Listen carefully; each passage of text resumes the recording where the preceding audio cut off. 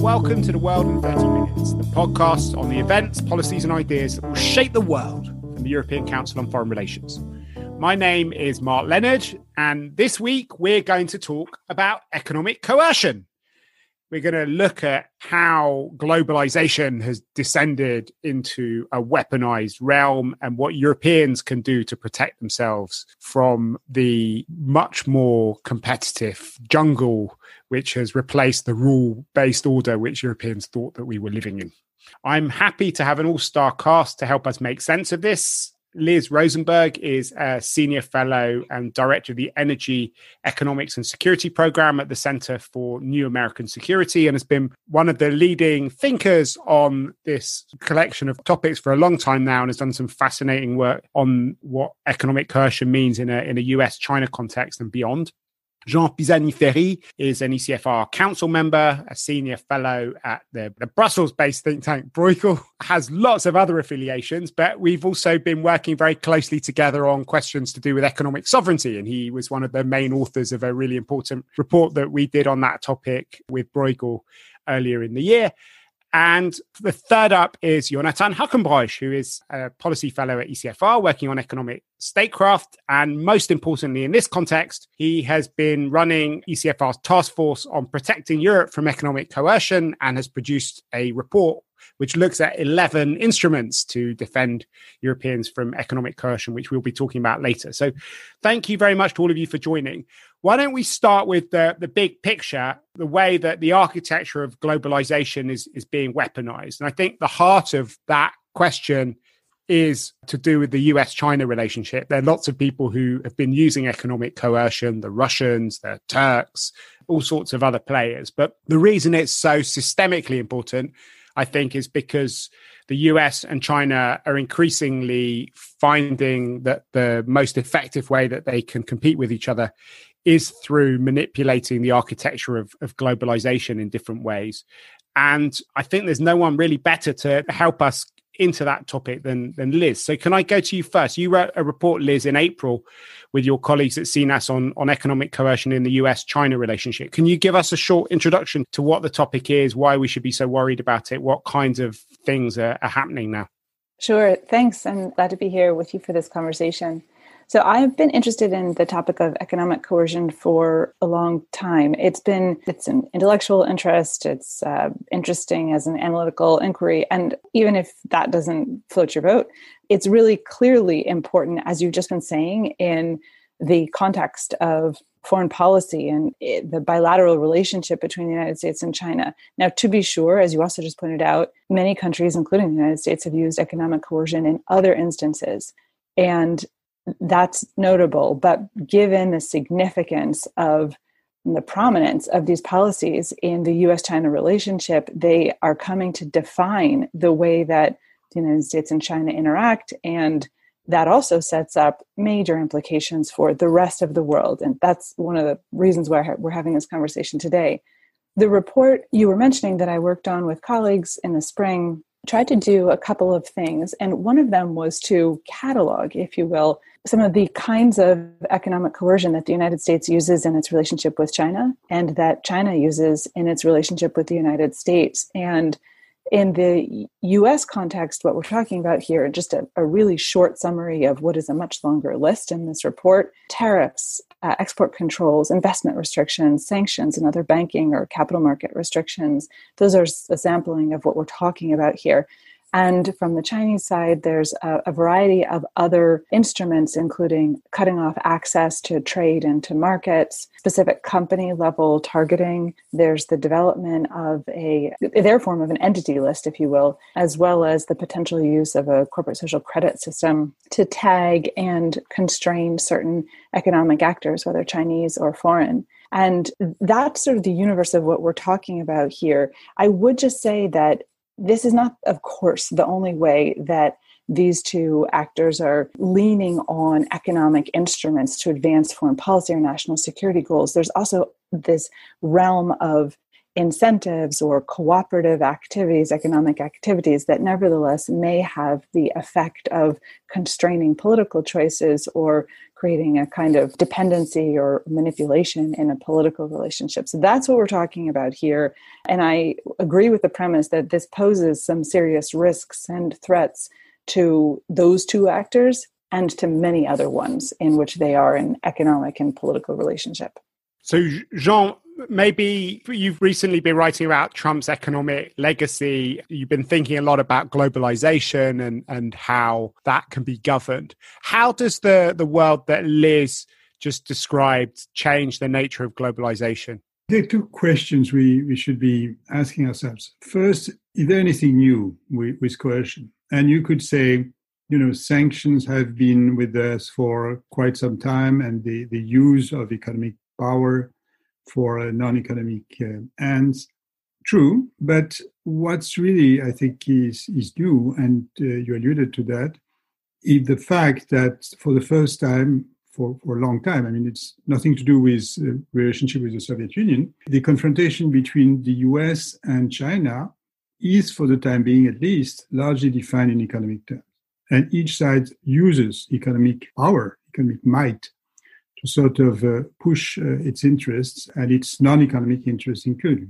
So that's what's new, really, and that what Europe especially was not prepared for, because Europe, as the paper very rightly argues, has been living in a world where the economic sphere and the geopolitical sphere were somehow, largely separated from each other. So that's the first question. The second question I wanted to ask is it something that's specific to Donald Trump's national economic policy, or is it something that may last even if he loses the election? And certainly in terms of attitude, in terms of willingness to break the rules, willingness to have a very narrow definition of the national interest prevail, Trump is very specific. But in terms of the broader picture of this confrontation with China and the economic character of this confrontation, he's not that specific. And it's likely that with a Biden administration, part of what we've seen would remain. I was interested actually in a recent, relatively recent article in Foreign Policy by Jennifer Harris and Jake Sullivan, who are associated with Biden. And basically whose main line is we've got to think economic relationship, international economic relation in completely different terms with the predominance of foreign policy objectives. And the first sentence of the article is actually US foreign policy makers now face a world in which power is increasingly measured and exercised in economic terms. And they go on saying that this, how economic relations are managed should not be left to economists. It should be mastered by foreign policy people with their goals, which means, in fact, in practice, economic coercion. So, Jonathan, you've been looking what this means in practical terms for lots of European governments and companies and consumers. What are the main forms of economic coercion that Europe's already facing and likely to in the future? Yeah, so I think broadly speaking for Europe, the challenge is threefold, or it's three things that are worrying European companies and European decision makers. And it's not just, number one, that the rules-based order is fraying through the bilateral competition between the US and China, and something that Europeans really rely on, given they want to trade with the world and are oftentimes big exporters. But it's also that when the US and China are going at each other, that creates collateral effects. That's the second point. And the really, really worrying part, and that we've seen recently ever more, is that actually in doing so, or explicitly in targeting Europeans, these two countries increasingly determining who Europeans can trade with and who Europeans are not allowed to trade with. And they tie it to specific goals oftentimes. And, something that shocked Europeans was that when China, indirectly at least through the Global Times, which is, of course, not a completely free newspaper, but rather one of the Communist Party in China, threatened to cut off medical supplies to the Netherlands in April at the height of the COVID crisis, simply because the Netherlands was considering a name change to its Taiwan office, which isn't an embassy already. So that's where you see that it gets tied to concrete European policies. You've talked on the podcast many times about how Europeans aren't allowed to trade with Iran anymore, not because European governments say so, but because the US says so. And there's a number of other areas where things like these are happening, and to the point that we now see European state officials becoming targets, and this most disturbingly for Europeans from the US side of the project of Nord Stream 2, which really has shown to Europeans how vulnerable they are to these kinds of measures. And I'll just give you a list of the ones where we don't have instruments as Europeans to defend ourselves or to protect our state officials, our companies, and so forth. And those are punitive tariffs, where tariffs aren't just an unfair economic instrument, but where they get used to as economic coercion, trade curbs, sanctions, export controls, data transfers, oftentimes cross-border data transfers. And that's kind of the list. And export controls, I'll just say that sentence, that sounds very technical. And Liz has mentioned it before. But now, just this Monday, China adopted its export control law, and it'll go into effect from December. And what China will be doing, what in some ways the US is doing already, is using its products, upstream products in a supply chain, when European company is relying on 25% of US or Chinese products to produce its European product, not to produce an American or Chinese product, of course. And then they want to export that to a third country that's unrelated. Beijing and Washington are starting to say, you Europeans have to come to us and ask for a license so you can do that. So we want to determine if you can trade with them or not. So that is very, from a sovereignty perspective, but also from a company's perspective, this is something that many in Europe are extremely worried about. So I'd like to look at some of these specific issues and look at some of the measures that Jonathan is suggesting that Europeans might adopt on it to defend themselves from them. But if we take seriously everything that Jonathan said now, and also what the two of you, Liz and Jean, were saying earlier, what does this mean for the nature of the global economy in the future? I mean, how far is this going to drive a process of decoupling? Are we going to see a world of kind of multiple currencies? In China, there's a big debate going on about this idea of dual circulation, where you can have a kind of internal economy which is completely cut off from the rest of the world, and a Chinese economy which is linked to the world, which is about external circulation. Is that going to be the reality for everyone, just because having links with unfriendly countries is just too dangerous? Are we going back to the Cold War? No. And there are a number of reasons for that. First, the dynamics of the Cold War economic separation was fundamentally pinned to the fact that we're talking about really different economic systems that did not have an enormous amount of economic interconnection and financial interconnection. And we're talking about a deep layering up of economic, financial, trade ties now. And I think it is appropriate so rather than just entirely different systems, it is appropriate to think about the ways in which some of these disputes or this weaponization or the use of this coercion will pull apart or sever links, financial and trade links in certain areas. And we are already seeing that. So that's something I've been looking at in the context of the effects of U.S. export controls, which the current administration has really ramped up quite significantly in the last year or two. And we're already seeing that showing up in some of the trade data. And I expect that will continue, but it will look more like, I expect, kind of regionalization, including regionalization of supply chains a bit more broadly, not just in specific controlled technologies, rather than a pulling apart and bipolar kind of disaggregation. And one thing to say is that though that may be occurring in certain domains of trade, it's a different matter to think about currency and how that will function. And I would just say that it doesn't appear to me that the dollar is going to be unseated anytime in the near future. And frankly, the dissatisfaction, real as it may be, the critique of foreign countries, including many in Europe, of the United States weaponization of the dollar, or the use of sanctions or other banking restrictions to control financial interlinkages, that is not enough of a behavioral economic force to pull apart the network effects of the dollar. And I think we've seen that pretty well and as in a couple of natural experiments in the last year and two. And that may be frustrating for many who seek to shield themselves from the power of those US sanctions. But I think we have a good indication that, in fact, like it or not, they will continue to be quite powerful into the foreseeable future. Do you agree with that, Jean? Yes, roughly yes. I think, going back to what you were saying, this idea of decoupling, if we were to decouple, the problem would in a way vanish. I mean, the world economy would fragment, and the question of the interference of the geopolitical and the economic would be solved in a way, solved in an undesirable way, but it would be solved. What I think we have to get prepared for is a permanent interference of geopolitical actions go in a sort of a web of economic interdependence that remains largely in place. And that's what was interesting, what Jonathan gave, the example he gave of the supply chain. We have supply chain that extend very widely. And at some point, you're telling a certain exporter, the product you've been using, perhaps inadvertently in your supply chain, is actually a US or it's actually a Chinese product. And this determines what you can do ultimately with what you've built out of this product. And you could do the same with financial interdependence. And you could do conceivably the same with sort of information interdependence.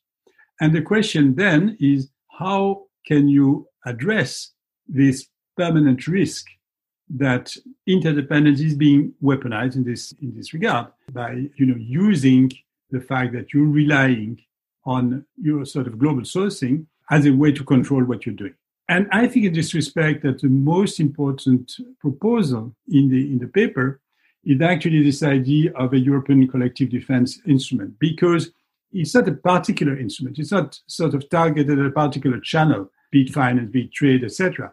It's a sort of legal framework that I think you're intending to put forward that would make it possible for the EU, first, to respond, and second, including to respond to a threat to a particular country of the EU by considering that it's a threat to the EU as a whole and that the EU can respond proportionally by using other instruments possibly. Because anything that has tried to protect from the reach of those sanctions has been relatively ineffective. I'm struck by the fact that this financial vehicle that was created by the EU and the UK, or by Germany, France, and the UK, INSTEX, to make it possible to continue trading with Iran, has been used only once for 500,000 euros just to deliver medical equipment to Iran. So it has been completely ineffective, which means that any very too finely targeted instrument, I think, is at risk of not being effective. And I think there's a sort of broader response,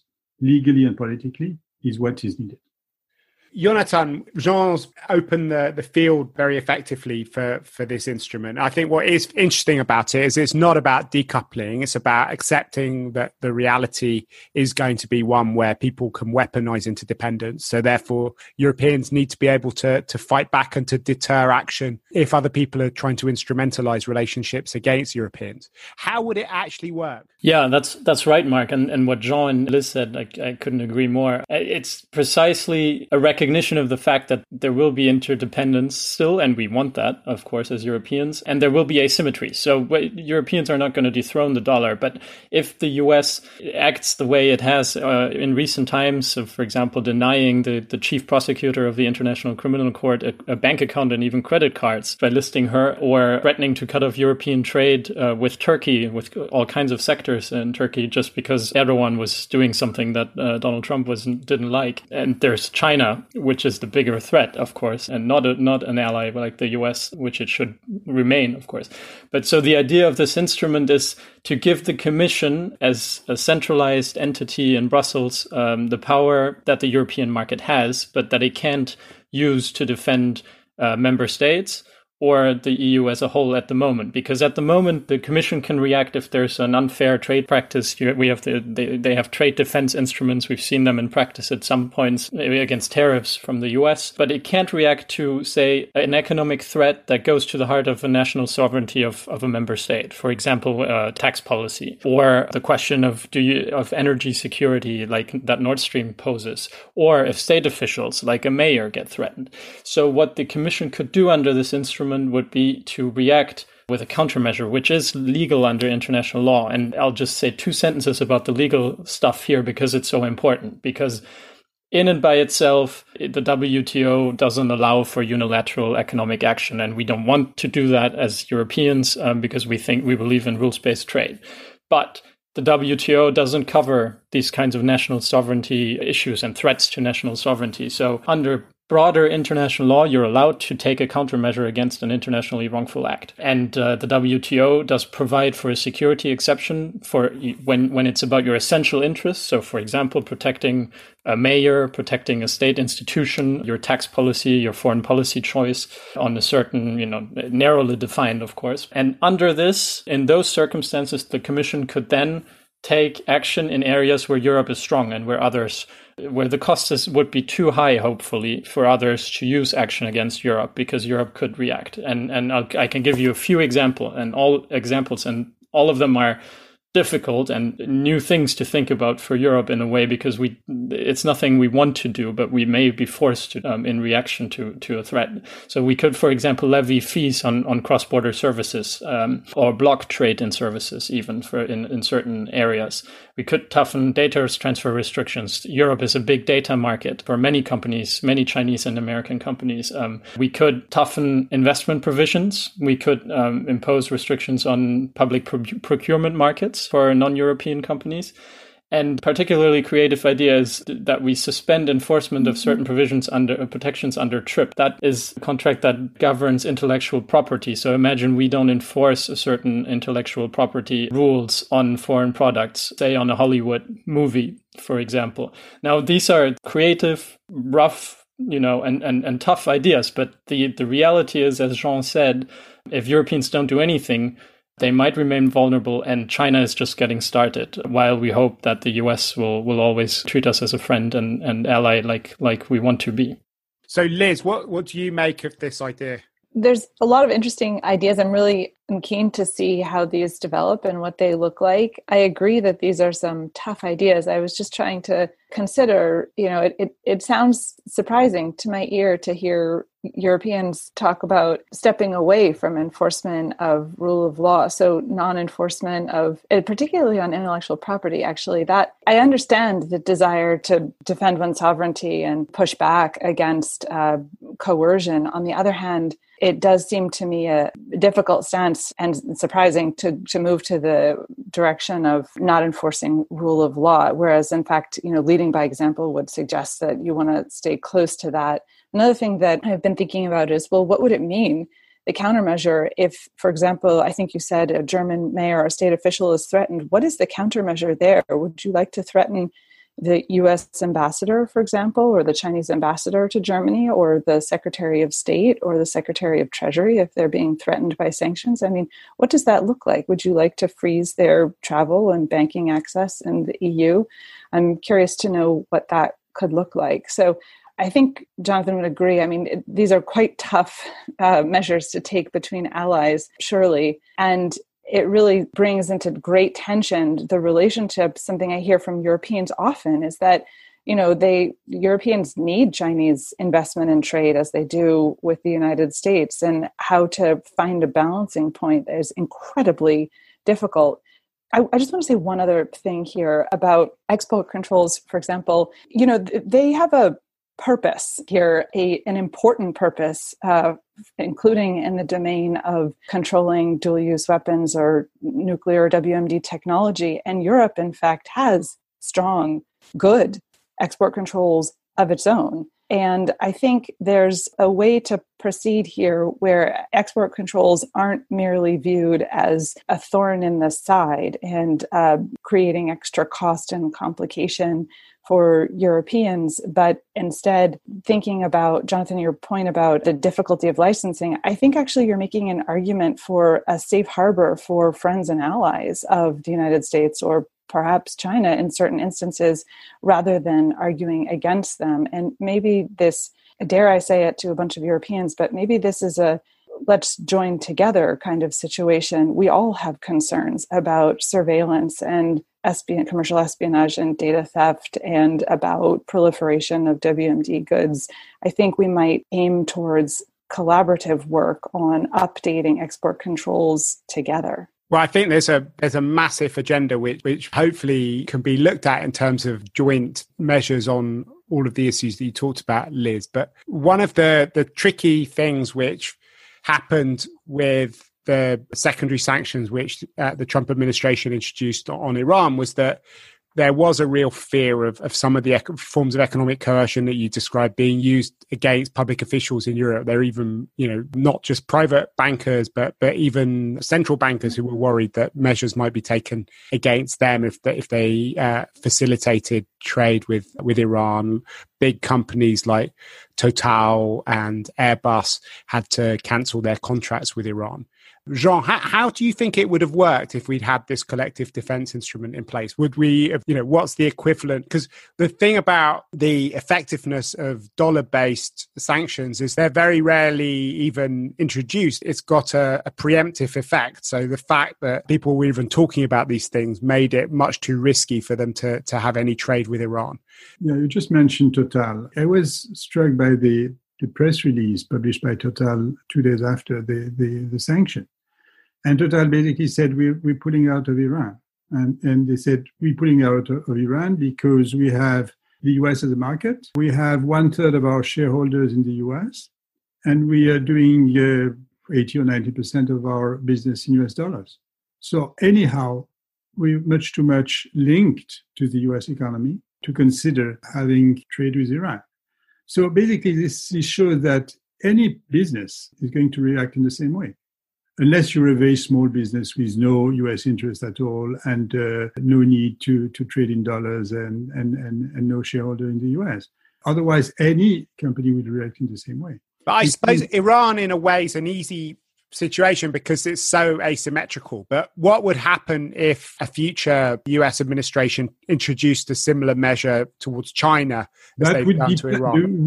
Would probably depend. The company would then choose on the basis of their interest.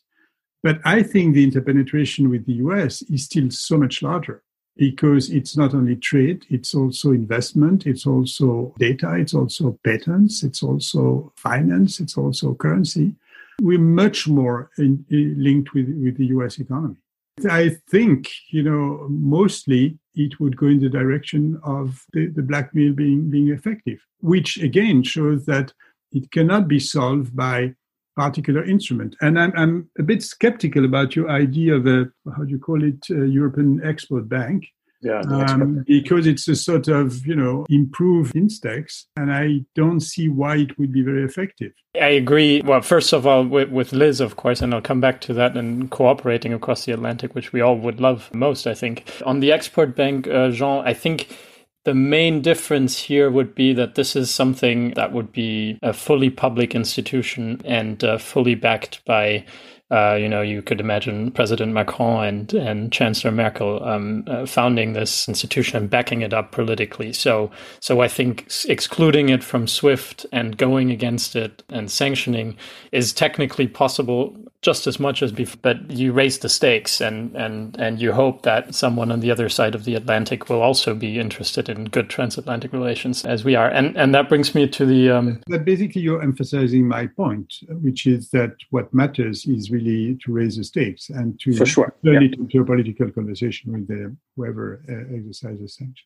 Yeah, 100%. Yeah. And on cooperation, I think many Europeans feel like, there was good cooperation on Iran, on the JCPOA, and then it wasn't the Europeans who wanted to stop cooperation. And it feels like they feel like, I mean, you know, a lot of committed Atlanticists like myself and like others, I think probably everyone on the call, feel like there is a risk to Europeans that cooperative transatlantic relations in the economic sphere, only in the economic sphere, on sanctions, on export controls and so forth, could be a partisan issue in the US in the future. And even if we get to President Biden, where things will hopefully and probably be a lot better and easier to deal with between the transatlantic partners, there might be something else coming after 4 or 8 years. And I think Europeans will always be open and hopeful for cooperation. The feeling here in Berlin and elsewhere is that it's Washington that isn't always interested in it.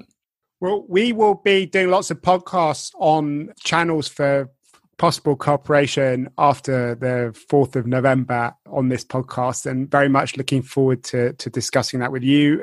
We will put up a link to this paper on protecting Europe from economic coercion, which has got the collective defense instrument that we discussed at some length, and another 10 instruments, including the export bank, measures against personal sanctions, digital currencies, a whole series of other measures, which I hope that you will enjoy reading and circulate. But before we bring this podcast to end, we have one thing left to do, which is our bookshelf segment. What's on your bookshelf, Liz? Something I've been reading with great interest recently is Barry Eichengreen's How Global Currencies Work Past, Present, and Future, 2017, and it just had a reprint. His earlier work from 2011 on the rise and fall of the dollar and the future of the international monetary system is also a classic, but I recommend them highly to anyone interested. Fantastic. And what about you, Jean? I've put on my desk two very thick books by historians. One by Julian Jackson, that's his bio of de Gaulle, which is interesting for someone who's been reading and listening from domestic sources about this man. And the second is Julia Lowell's Global History of Maoism, which tells you something, the fact that those two books are on my desk, about the time of period we're going through and where we are trying to go back to understand better what's going on. And what about you, Jonathan? I've also just read the book that Liz mentioned, but I'll say another one. Albert Hirschman, National Power and the Structure of Foreign Trade. It's an old book, but it talks about asymmetries and geoeconomics and how they weaponize asymmetries between countries. It came out in 1945. It doesn't describe as much the 30s and 40s, but the time before, especially leading up to the First World War, and sometimes sounds like a description of the world that we live in now, frighteningly so. A wonderful text. I've got a very small book, but which is quite intriguing, called Redefining a Philosophy for World Governments by Zhao Tingyang, who is a quite sort of conservative neo-Confucian Chinese philosopher, which is laying out some of the Chinese ideas about connectivity, which I think are quite relevant for the world that we've been talking about. If you've enjoyed listening to the podcast, please do let other people know about it by writing about it on your social media page or on ours. Above all, if you could head to Apple Podcasts and give us a positive review or rating, that would be much appreciated. We'll put links up to the publications that we mentioned on our website at www.ecfr.eu/podcasts. But for now, from Liz Rosenberg, Jean Pisani-Ferry, Jonathan Hackenbroich, and myself, Mark Leonard, it's goodbye. The researcher of ECFR's podcast is Lucy Halpenthal, and our editor is Marlene Riedel.